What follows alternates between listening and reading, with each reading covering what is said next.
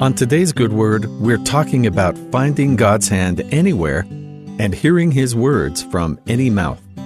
We usually call the story Daniel in the Lion's Den, but the person who was truly changed by that experience was Darius. The account given in the book of Daniel says that the king was largely tricked into punishing Daniel by his jealous advisors, but the experience clearly had a lasting effect on him and his perception of God.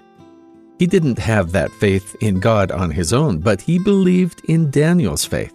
If Daniel was so devoted and trusting to this living God he spoke of, there must be some truth to it. Confined to the law, Darius threw Daniel into the lion's den, still trusting in Daniel's belief.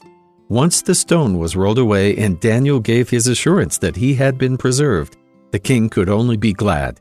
In chapter 6 of the book of Daniel, he gives his declaration of the might and peace that Daniel's living God offers. Then King Darius wrote unto all people, nations, and languages that dwell in all the earth, Peace be multiplied unto you.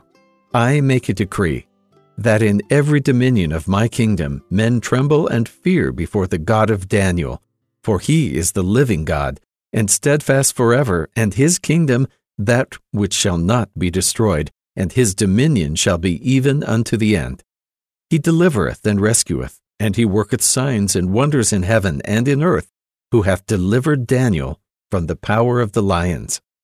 Darius never converted fully to the house of Israel, the house of God, but his encounter with God through Daniel's faith and miracle made him a willing friend to God's people. The Israelites had long been an exception among their neighbors, worshiping only one God, while worship of many was the accepted standard of the time. Darius likely saw no trouble with adding one more god to his list, even if he failed to fully grasp the teachings of the Lord. God works through many of his children, both within and without a church. In the case of Darius, he remained a valuable friend despite not committing fully.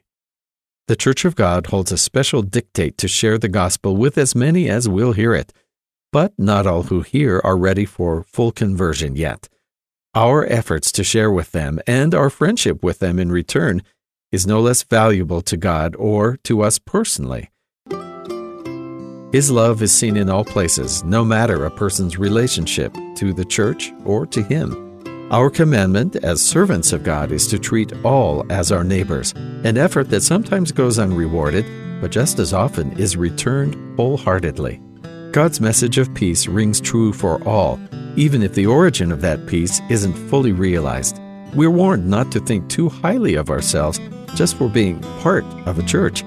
The Lord's example was one of humility and generosity to all, no matter their affiliation now or in the future. The message of Darius on the only living God rings true, praising His steadfastness and the peace He brings. We can see His hand in all parts of our lives, even if they don't immediately seem religious. He doesn't distinguish between spiritual and physical, so perhaps neither should we. After all, we seek after anything that speaks of God, adding to the light and knowledge we already possess. And that's the good word.